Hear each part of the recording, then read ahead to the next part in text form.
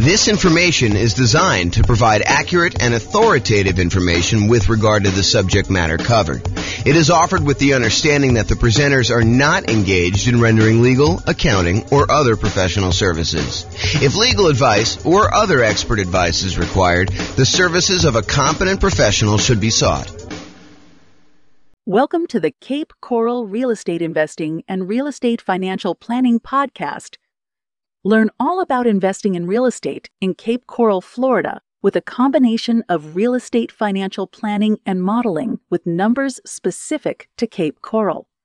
Plus, syndicated, more generalized recordings of live and pre-recorded real estate investing classes. Not all of them specific to Cape Coral. Be sure to stay tuned after the podcast for a message from our sponsors. Well, good morning and welcome, everyone.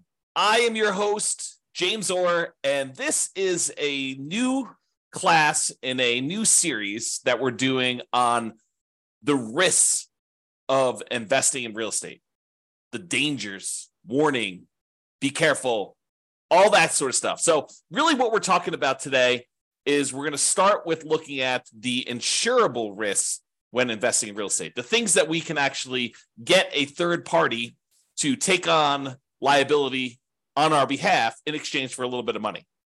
And we'll cover some of the other risks we have with real estate in some other classes in this series. But today we're primarily focused in on those insurable risks that we've got. So here's a quote. This is George S. Patton, the famous, I guess he was a general in, I believe it was World War, I don't know if that was 1 or 2. Anyway, he was a famous general. And so here's the quote. It says, "The time to take counsel of your fears is before you make an important battle decision. That's the time to listen to every fear you can imagine. When you have collected all the facts and fears and made your decision, turn off all your fears and go ahead." So what I think he's talking about here is, hey, before we go and make a decision in life, real estate investing decision or whatever it is important for us to evaluate all the different things that we are afraid of, all the different fears we have, all the things that can go wrong, all the dangers, all the risks, all the things that could go not our way, that could cause us to lose our investment, could cause us to lose money, could cause us to not achieve our goals, our financial independence goals, or our net worth goals, or whatever it is. The time to evaluate all that is before we make an important decision, before we decide to move forward. That's the time to listen to the fear and to evaluate it all. And then once we've collected all that, then make your decision and turn off all the fears and go ahead. So what are your fears related to investing in real estate? And we're going to go over those in this series of classes. But today, I'm primarily going to focus in on the risks that are insurable, the fears you have about things going wrong with a property that you may not want to be super afraid of because they could be easily covered. They could be easily taken care of by someone else by paying them a little money. I want to talk about this idea of risk, and specifically, I'm going to talk to you about this idea of a risk matrix. So if you imagine for a minute that there are things that can happen in life that happen super frequently, like, you are much more likely to see this, like an issue going on with the tenant paying late. I mean, I think that's a relatively likely sort of thing, right?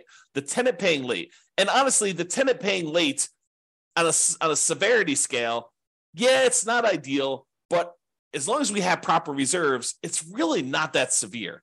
It's not like the end of the world. It's not going to, them being late one time is not going to derail us from achieving our goal. So there's a likelihood component, how frequently things happen, and then a severity component, how severe it is, how far of a setback, how large of a dollar amount are we talking about, how large of a dollar amount that's going to impact us.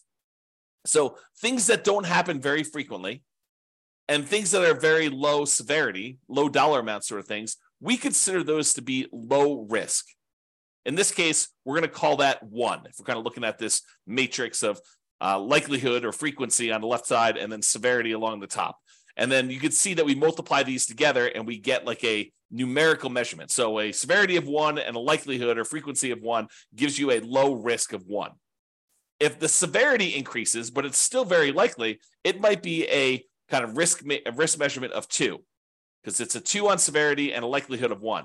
If something is still, not very likely at all, and it happens here where you have medium 3, then that becomes a severity of 3, where it becomes really expensive for us, but it doesn't happen very often.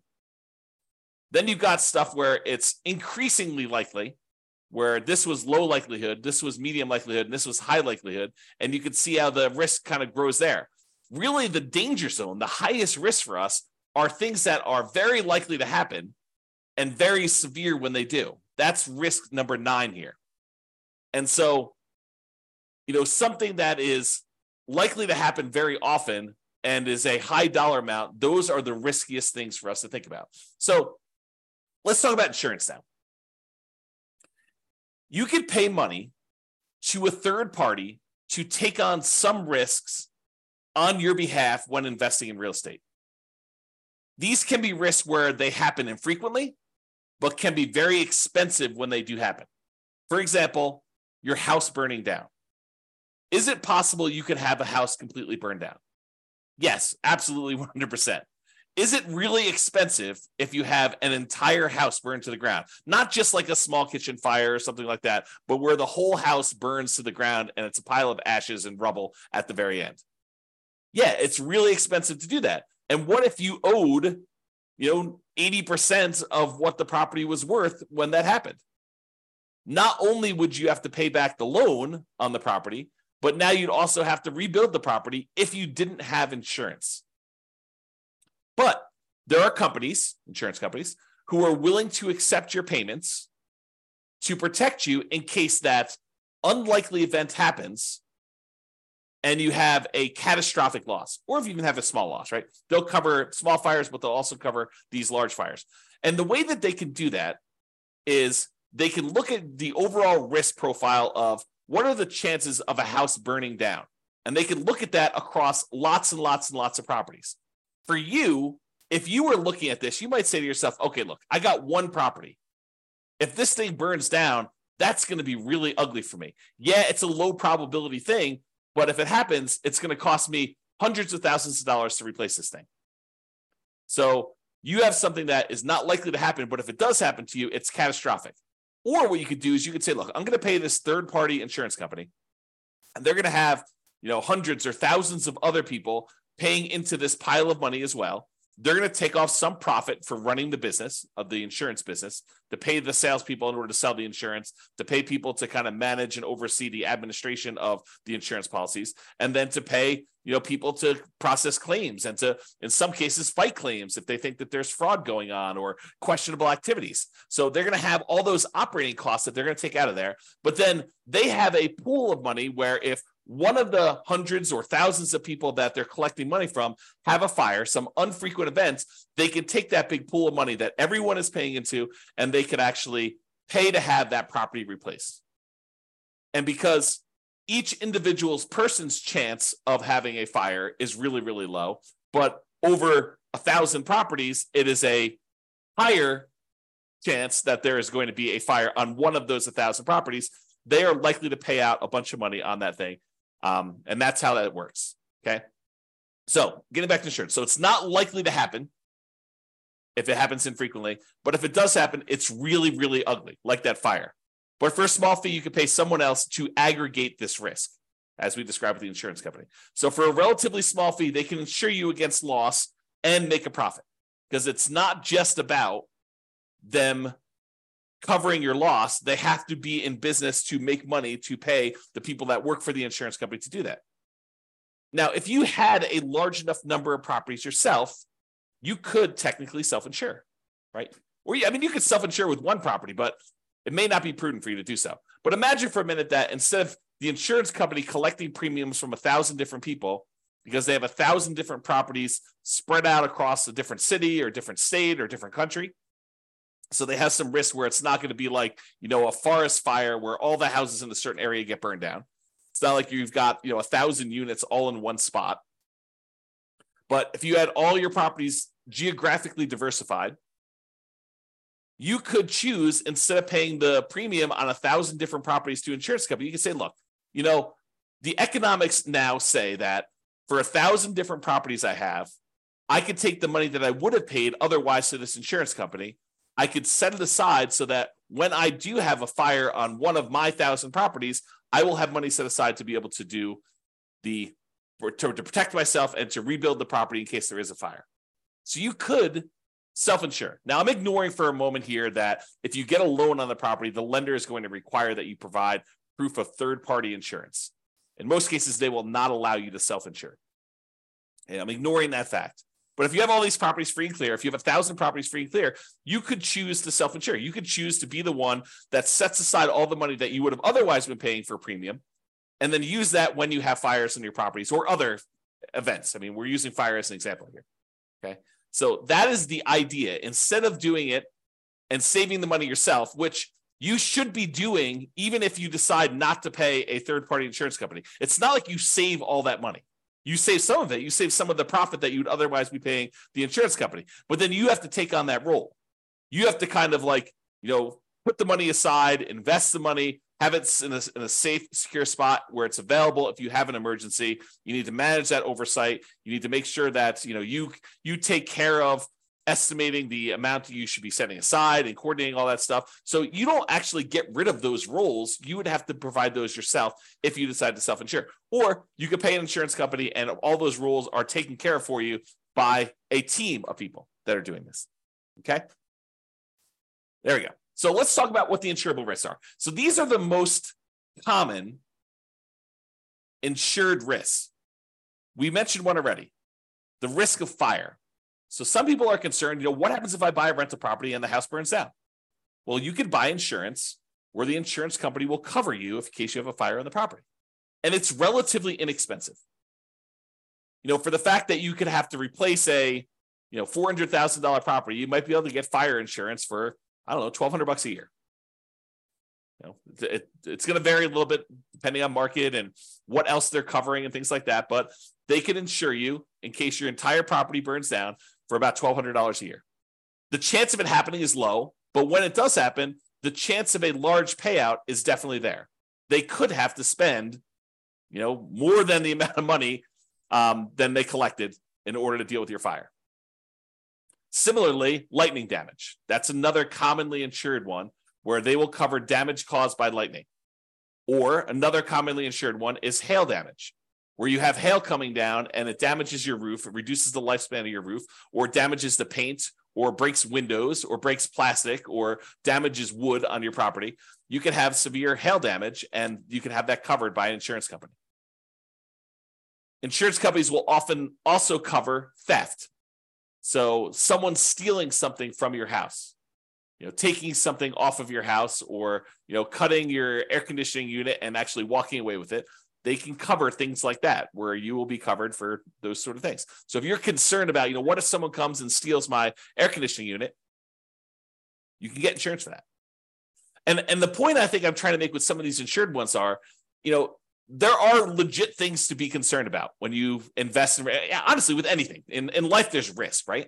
So there are true risks, and no matter what we do, we choose to take on additional risks when we invest in real estate, just like we would choose to take on additional risk if we took our money and invested in stocks or bonds or crypto or Beanie Babies, or decided to start a business, or we hid the money under a mattress. Like, everything we do has some type of associated risk.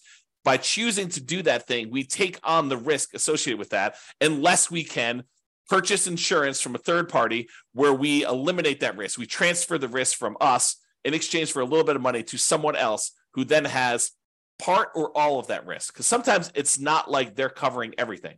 For example, with the insurable risks like fire, you will probably have a deductible.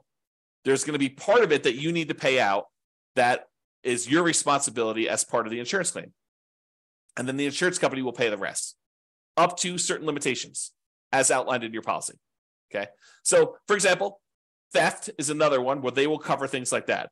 They may also cover vandalism.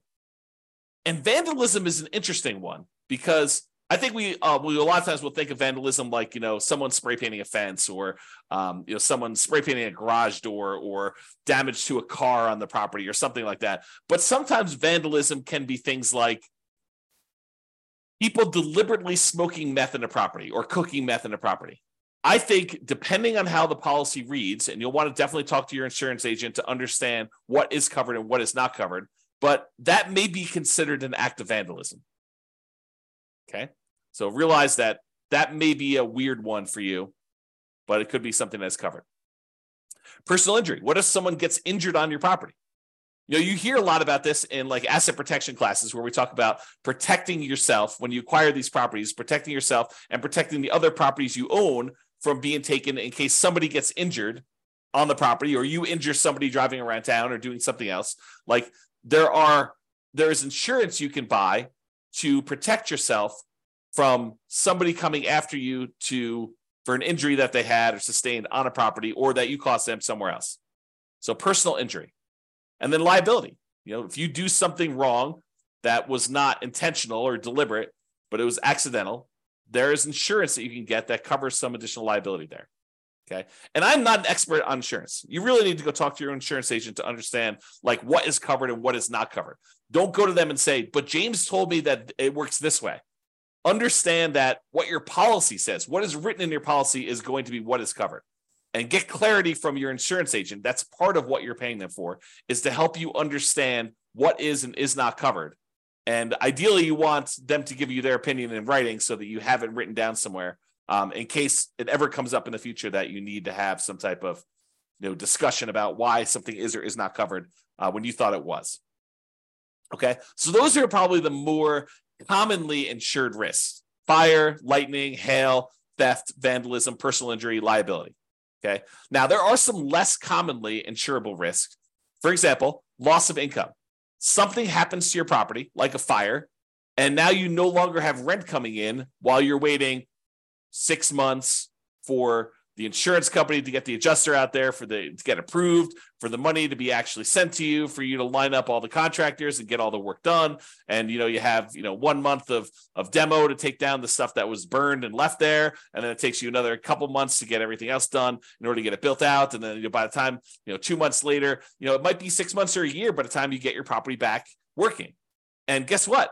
You have a mortgage payment that is due every month, even though the property is burned down. So potentially problematic.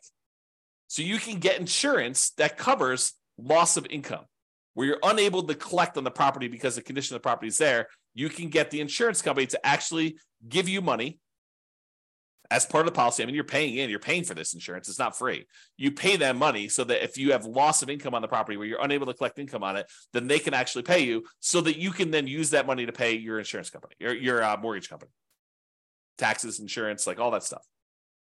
Okay, so loss of income is a type of insurance, not as common as fire policy, but many landlord policies do include this. So ask your insurance agent about it. Make sure that if it's something you want to pay extra for, that you can get it.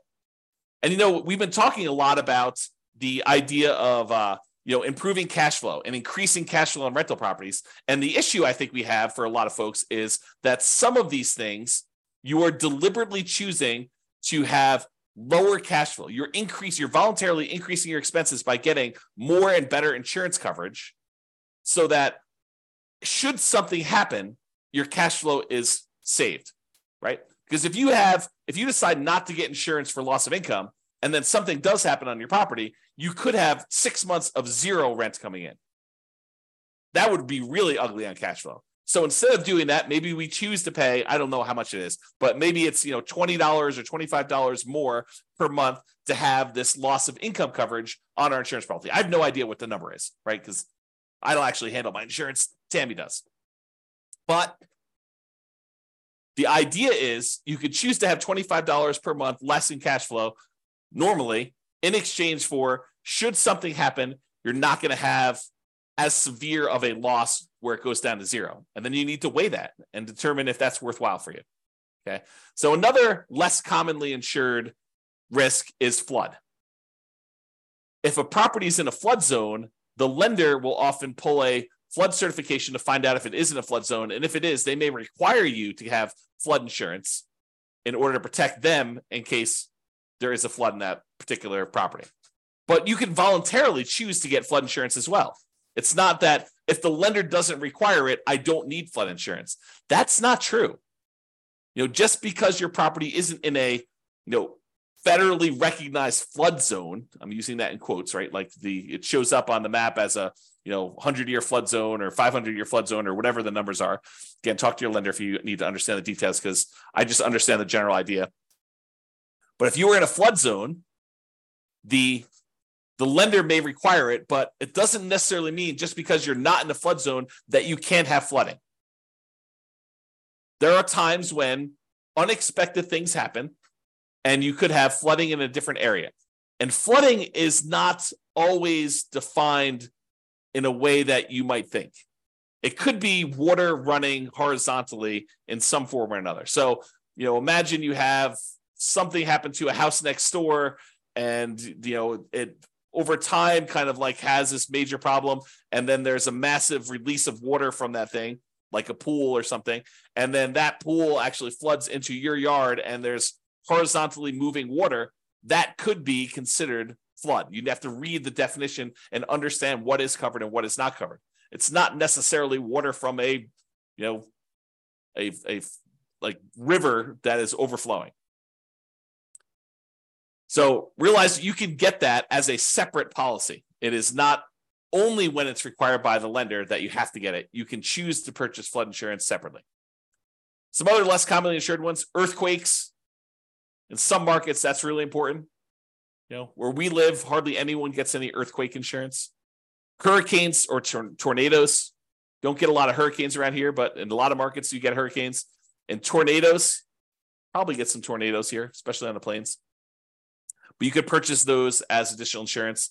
You can get insurance to cover if somebody cooks or smokes meth in your property. And you can test the property for meth before you make your purchase. And you could test it after each tenant moves out. Now, is it practical to do that? What's the cost of a meth test? To get an industrial hygienist in there in order to test to see if there's meth showing up in the property. I don't know. Could be a couple $100, could be $1,000, could be $2,000. Depends on the type of test and what they're doing there. So is it practical to do that after every tenant moves out?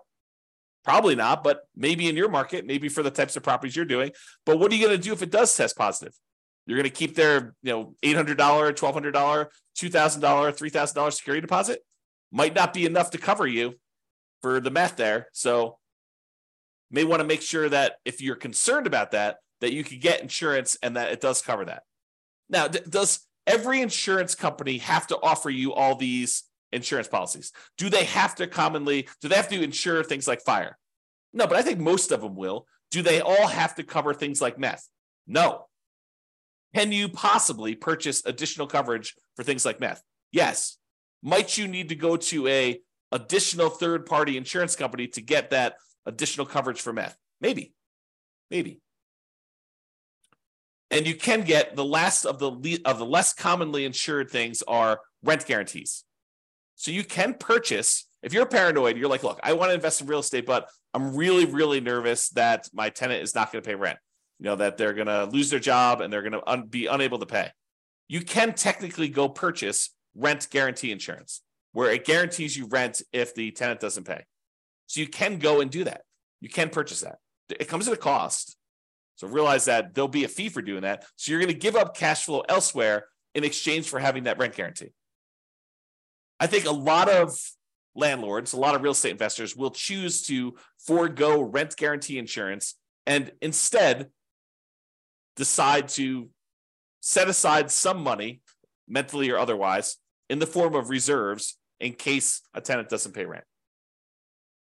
But you can get that insurance.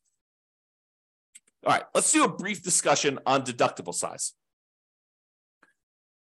First, let's talk about what a deductible is. A deductible is the amount of money you're responsible for before the insurance kicks in. So let's say your deductible on hail damage is $2,000.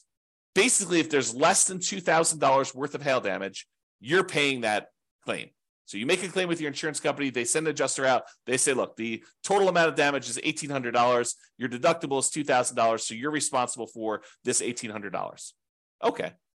And you pay a certain dollar amount for the insurance and that deductible amount.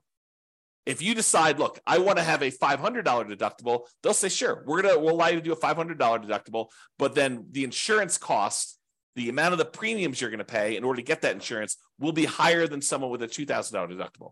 Or you could say, look, I want a $10,000 deductible. I will cover everything up to the first 10K, but after that, I want you to come in. The insurance company say, that sounds great because we're much more likely to see these small amount claims. So if you want to do one where you pay the first $10,000 and then we only cover after that, we will let the premium be much lower. You will have to pay in less in premium in order to do that. So it's this balancing act between how much you willingly have as a deductible versus how much you're paying on premium and how much that's impacting cash flow. And they both impact cash flow, right? Because if you have a small claim, let's say it's that $1,800 worth of hail damage, if you have to pay that $1,800 out because you set your deductible at $2,000, well, now that $1,800 is an expense, so you've reduced your cash flow by that. But maybe in order to reduce your deductible to $1,000, it costs you, $30 a month in order to have that lower deductible with your current insurance coverage.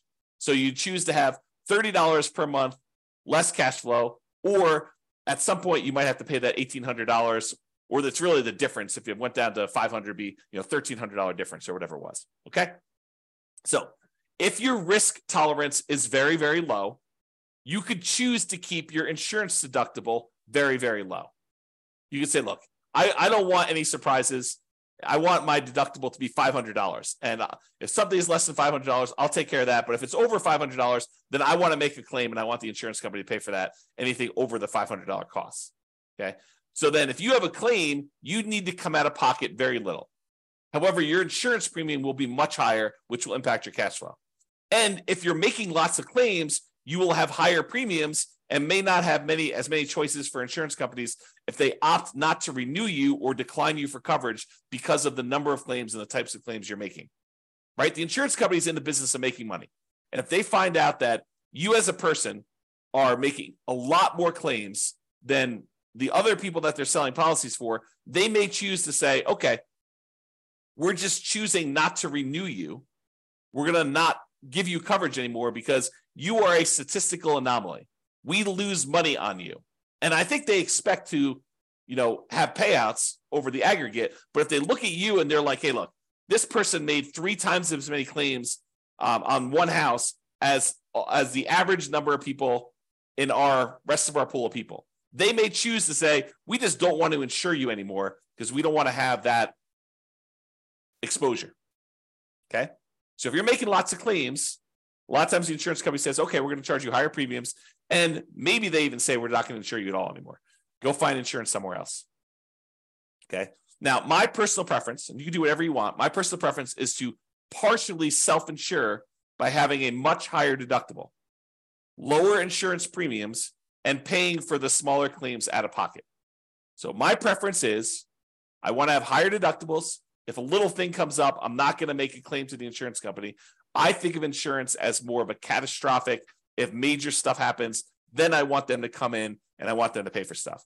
I'm not going to usually make a claim. Like if we had a hail damage one for $1,800 and my deductible is $1,500, I am not making a claim for them to pay $300.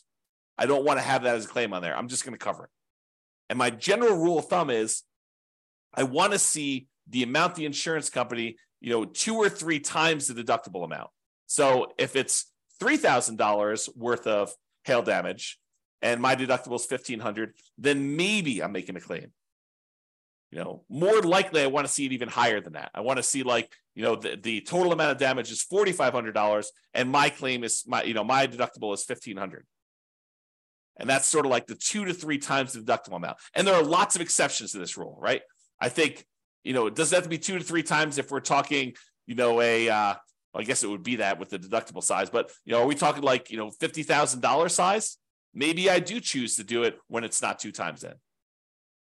So there are lots of exceptions. So be prepared if you do that to pay 2 or 3 times your deductible amount for repairs.